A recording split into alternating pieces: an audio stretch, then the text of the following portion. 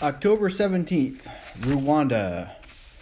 Woke up early and walked 2 hours through the mud to Dian Fossey's Gorilla Research Center. It is located between two volcanoes and very peaceful and beautiful.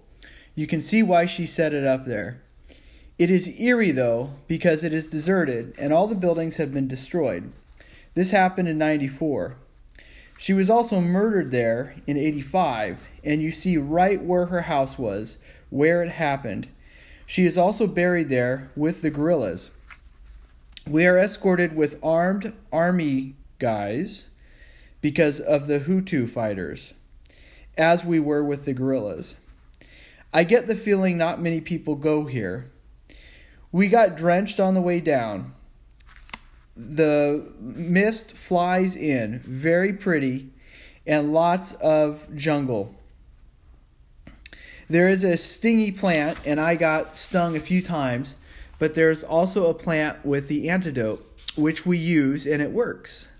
Lazy day for the rest of it, lots of laying around the next few days. Oh, Dian Fossey actually kicked people out of what is now the park, and is responsible for saving the gorillas.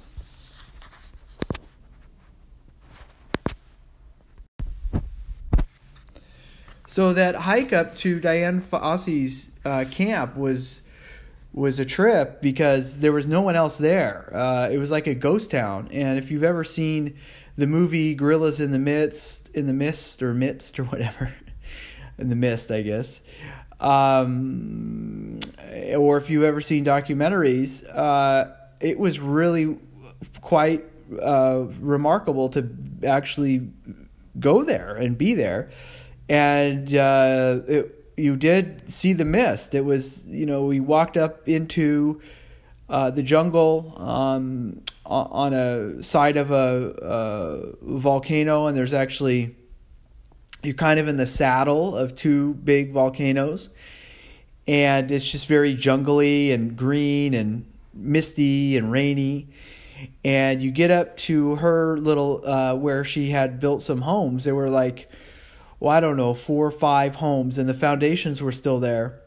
And you could see where her house had been and where she was murdered. One of her colleagues murdered her. I think it was one of the Rwandans.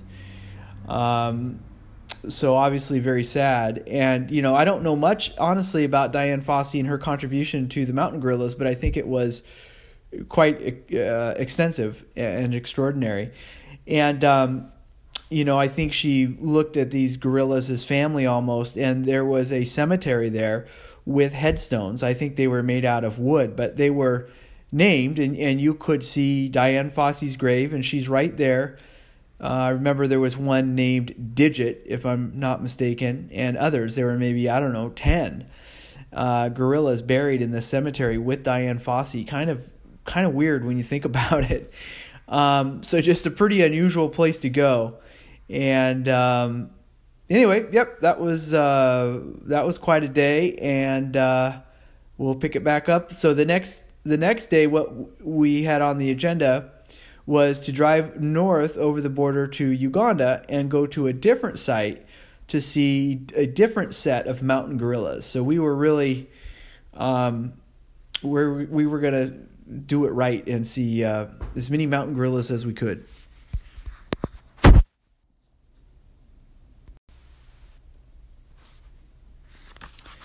October 18th, 2003. Car broke down, so didn't leave Rwanda until 3 o'clock. Crossed the Uganda border and got to our new home, Mahinga Rest Camp. On the way, drove through typical agriculture area and streets. The kids come running to the car. You see them to the side of the road when you approach, running barefoot and just to come up and yell to you and wave.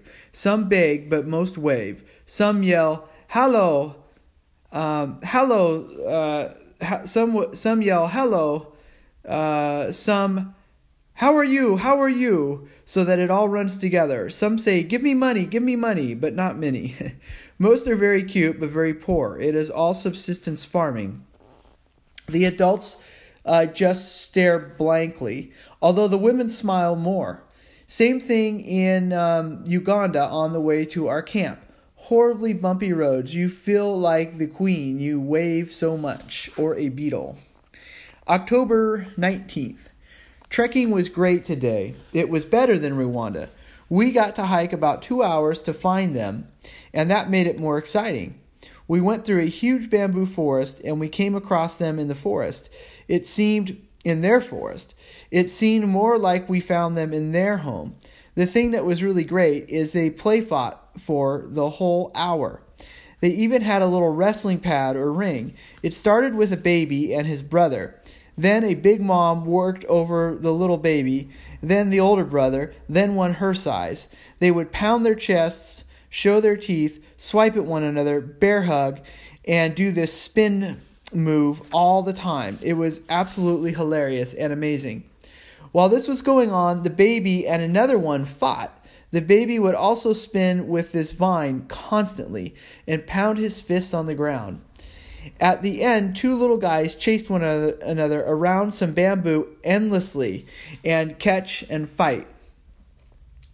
They had 2 silverbacks, 12 in all, and one was huge. His shoulders were about 4 to 5 feet across, and a huge head and gigantic hands. They were all big. They all had big, huge bellies. He just turned his back to us and couldn't be bothered. This made the whole Rwanda-Uganda trip worthwhile. Good people watching in the afternoon as well. We drove down to the lake, and it takes about an hour and a half. Lots of moms were walking with little babies on their backs. They tie them tight across their backs with their cloaks. Their cloaks are all brightly colored with great patterns. They have nice scarves on their heads also. It seems so out of place because everything is just mud. How do they keep them clean? Many also carry stuff on their heads. I saw one mom with a baby on her back and about 100 pounds of potatoes on her head. It was measles vaccination day, so that's why there were so many. October 20th. Actually, let me stop here.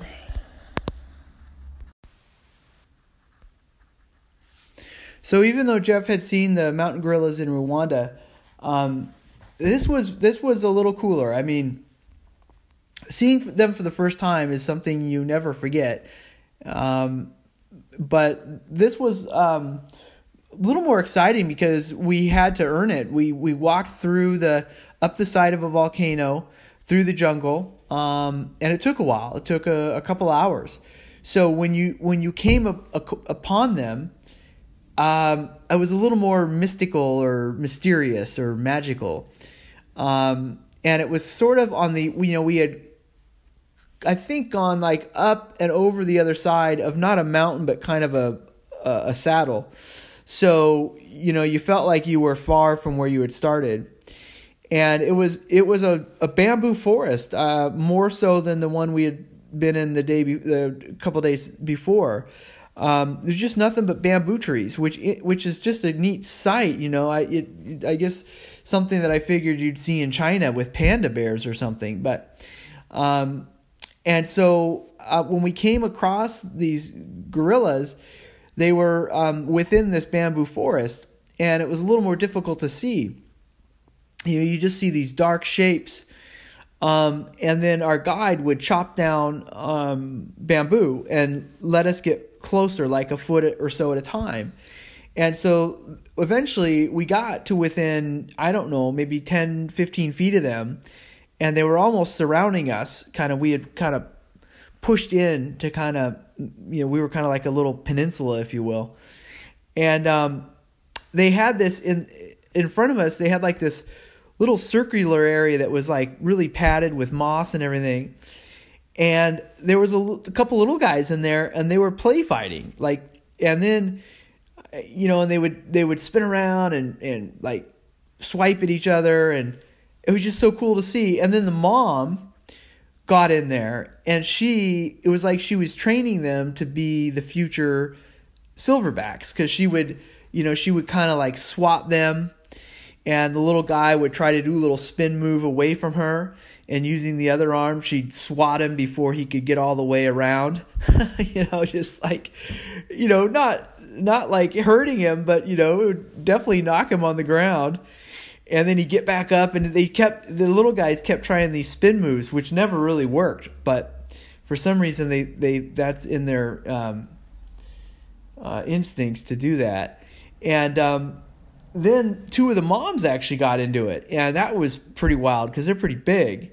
And they would pound their chests, and they would show their teeth at each other. And I mean, it was clear to me that they were putting on a show.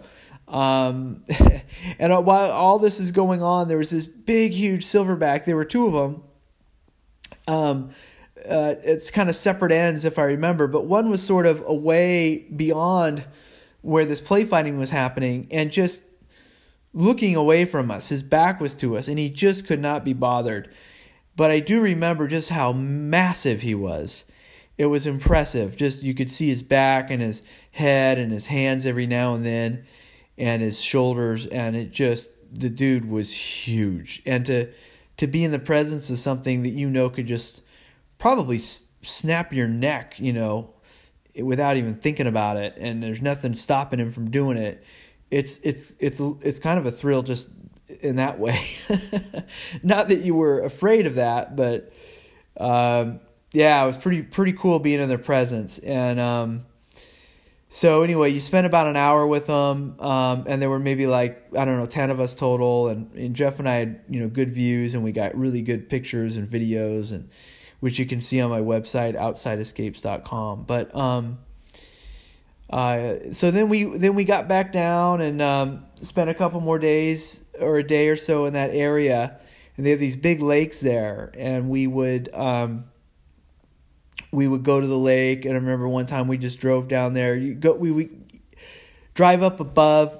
There was some new lodge they were doing, and it was right on the lake. You got a great view of the lakes, and I've heard it described by Churchill, or I don't know who had been there, and described it as like the Switzerland of Uganda. And I wouldn't describe it like Switzerland. I mean, you do have these volcanoes and you have these lakes, but everything's jungle and green. And I remember we also went down to the lake. Frederick drove us to this other little lodge, and these are just kind of huts. And this woman took care of it, and he knew her. And she was talking about some big boa constrictor that was, by the water's edge earlier that day. And, I mean, that was kind of freaky. But, anyway, then we, and something that was pretty interesting was driving to these places, because the little kids would run up from wherever they were. You couldn't see them, and then they'd come out of the side of these little trails, and they'd just run up at you, and they'd go, hello, give me money, or hello, hi, and, 10s of them, 20 of them, and they just yell at you. And, that happened, all the way to Uganda and past, even over the border. And the adults, they would kind of just stare blankly at you. It was kind of weird. But, anyway, so that was Rwanda and Uganda. And actually, the next day we drove back to Kigali.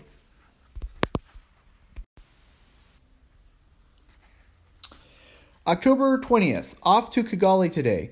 Writing in the journal on the porch. Beautiful gardens here at the camp, and great view of the volcanoes and valley and lake below. Lots of birds.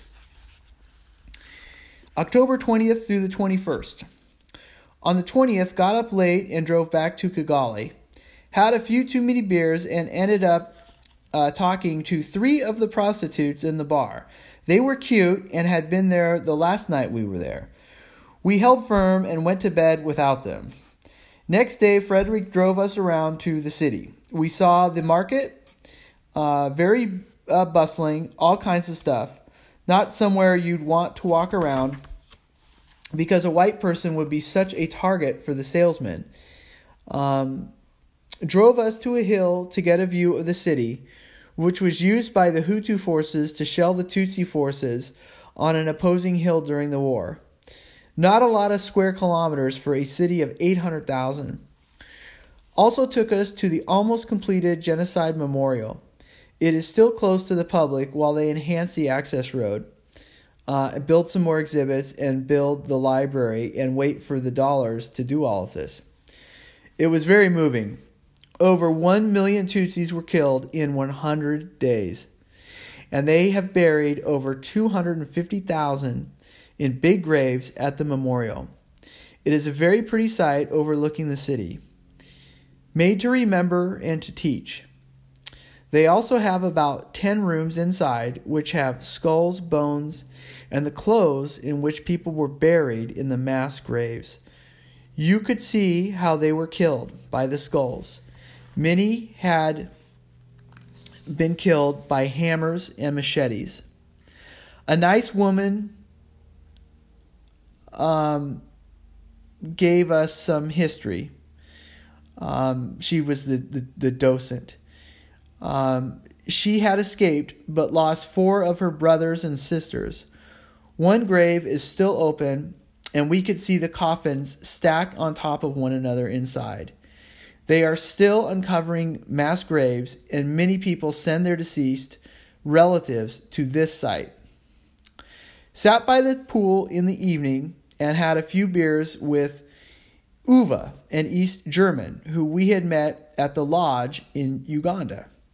Jeff and I got into a fight over Microsoft and whether or not it is bad that they use their monopoly to crush Netscape. It was embarrassing because I got loud, sweared too much, and got too excited. I tend to do that, but he was at times trying to piss me off. All the more reason to stay calm. Live and learn. I was right, of course. Competition is a good thing, and I used a ton of logic but didn't persuade him. Must learn to just let things go after a certain point. In flight to Joburg now, extremely bumpy, but I am conquering my fear of flight today. It's just fear. It's not worth it.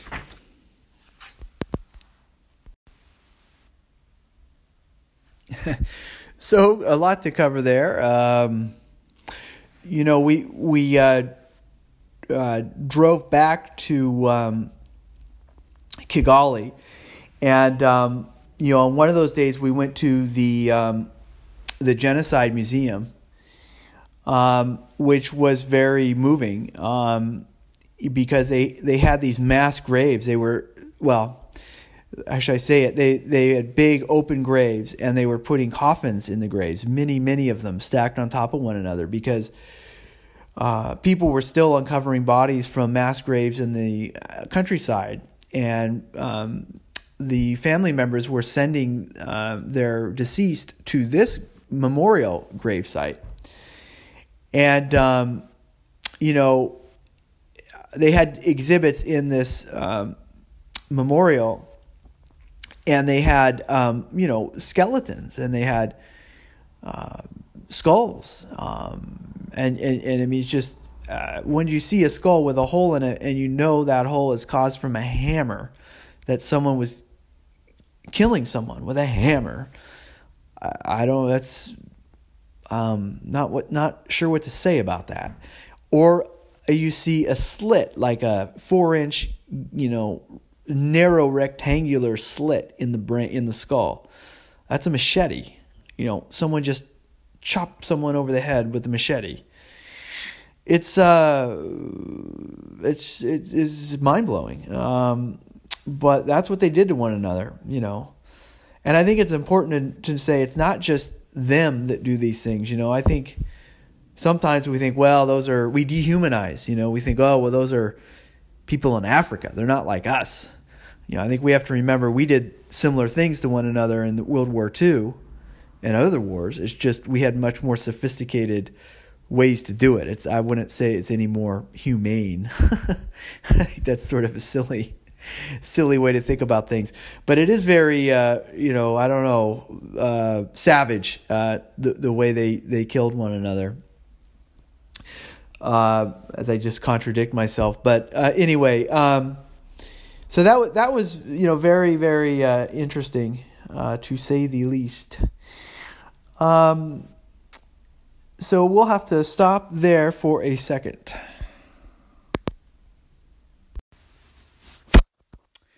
So to continue, let's see, where were we?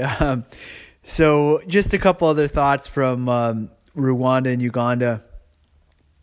This may seem kind of insignificant, but the fact that Jeff and I got in an argument was actually one of these things. When you travel around like this, you learn a lot about the world, but you learn a lot about yourself. And this might seem silly, this little argument, but it actually taught me a lot about myself. I see things very clearly in my mind, and I guess you could say I have strong opinions. And so we got in this fight about Microsoft and how they had crushed Netscape. And to me, it was crystal clear that Microsoft had used its monopoly, which it had one, in the desktop PC operating space area. And they used that to put Netscape out of business. And Netscape was a startup, very successful one, growing, could have probably been competitive with Microsoft eventually. And it was put out of business. And the way they did it, by the way, was when every PC maker, Dell, whomever, would ship a PC, well, they needed an operating system, and that's where the monopoly came in. There was no other competition for Microsoft. Every PC, if you sold a PC, you needed to ship the Microsoft Windows. There's no ifs, ands, or buts about it. And what Microsoft did is they said, well, we will not sell you our operating system unless if you ship Netscape with it, we won't sell you our operating system. So to me, that's an obvious violation of a monopoly and using it for unfair practices. Anyway, okay, we can argue at that, I guess, till the cows come home. That was my position. But Jeff's position was, there's free competition, and why didn't someone come up? There was nothing stopping anyone from coming up with a better operating system. Anyway, but I guess I point this out. It's just one of these weird little things you learn about yourself, and I realized that I could get too passionate and not see someone else's side of the story, and I thought that I could persuade people of anything, and I guess that's the lesson. Anyway, that's kind of a dry topic, but for posterity and for my own benefit, I just wanted to record that. But the other thing that I thought was interesting were the prostitutes.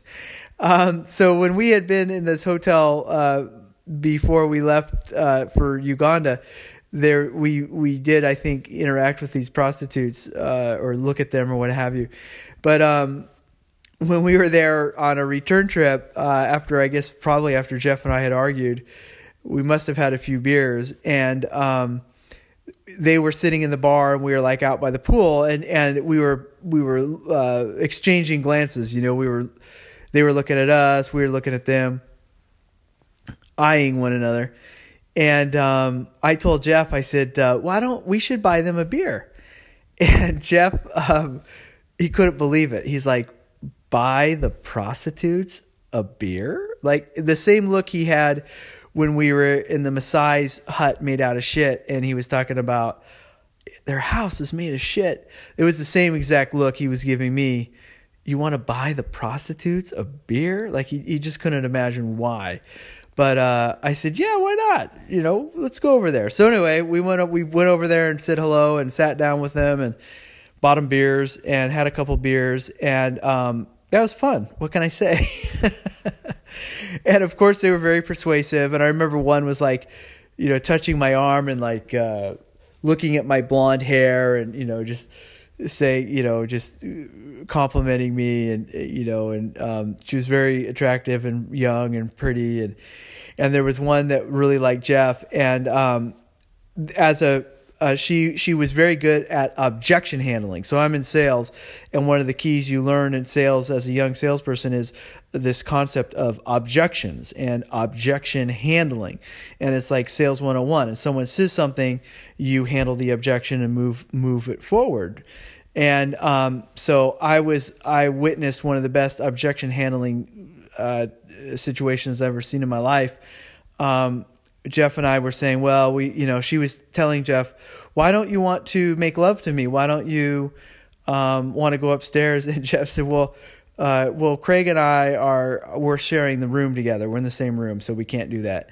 And she, without skipping a beat, she says, I make love to both of you. And I, as a professional, one professional to the next, I had to really give her props for that. But anyway, we stayed strong, and we went into our room together and watched Champions League soccer, I remember. And anyway, that was the end of that night. But it was an interesting night. And that was the end of our Rwanda-Uganda experience. The Mountain Gorillas were really amazing, as was Rwanda and Uganda. And we were off to our third safari.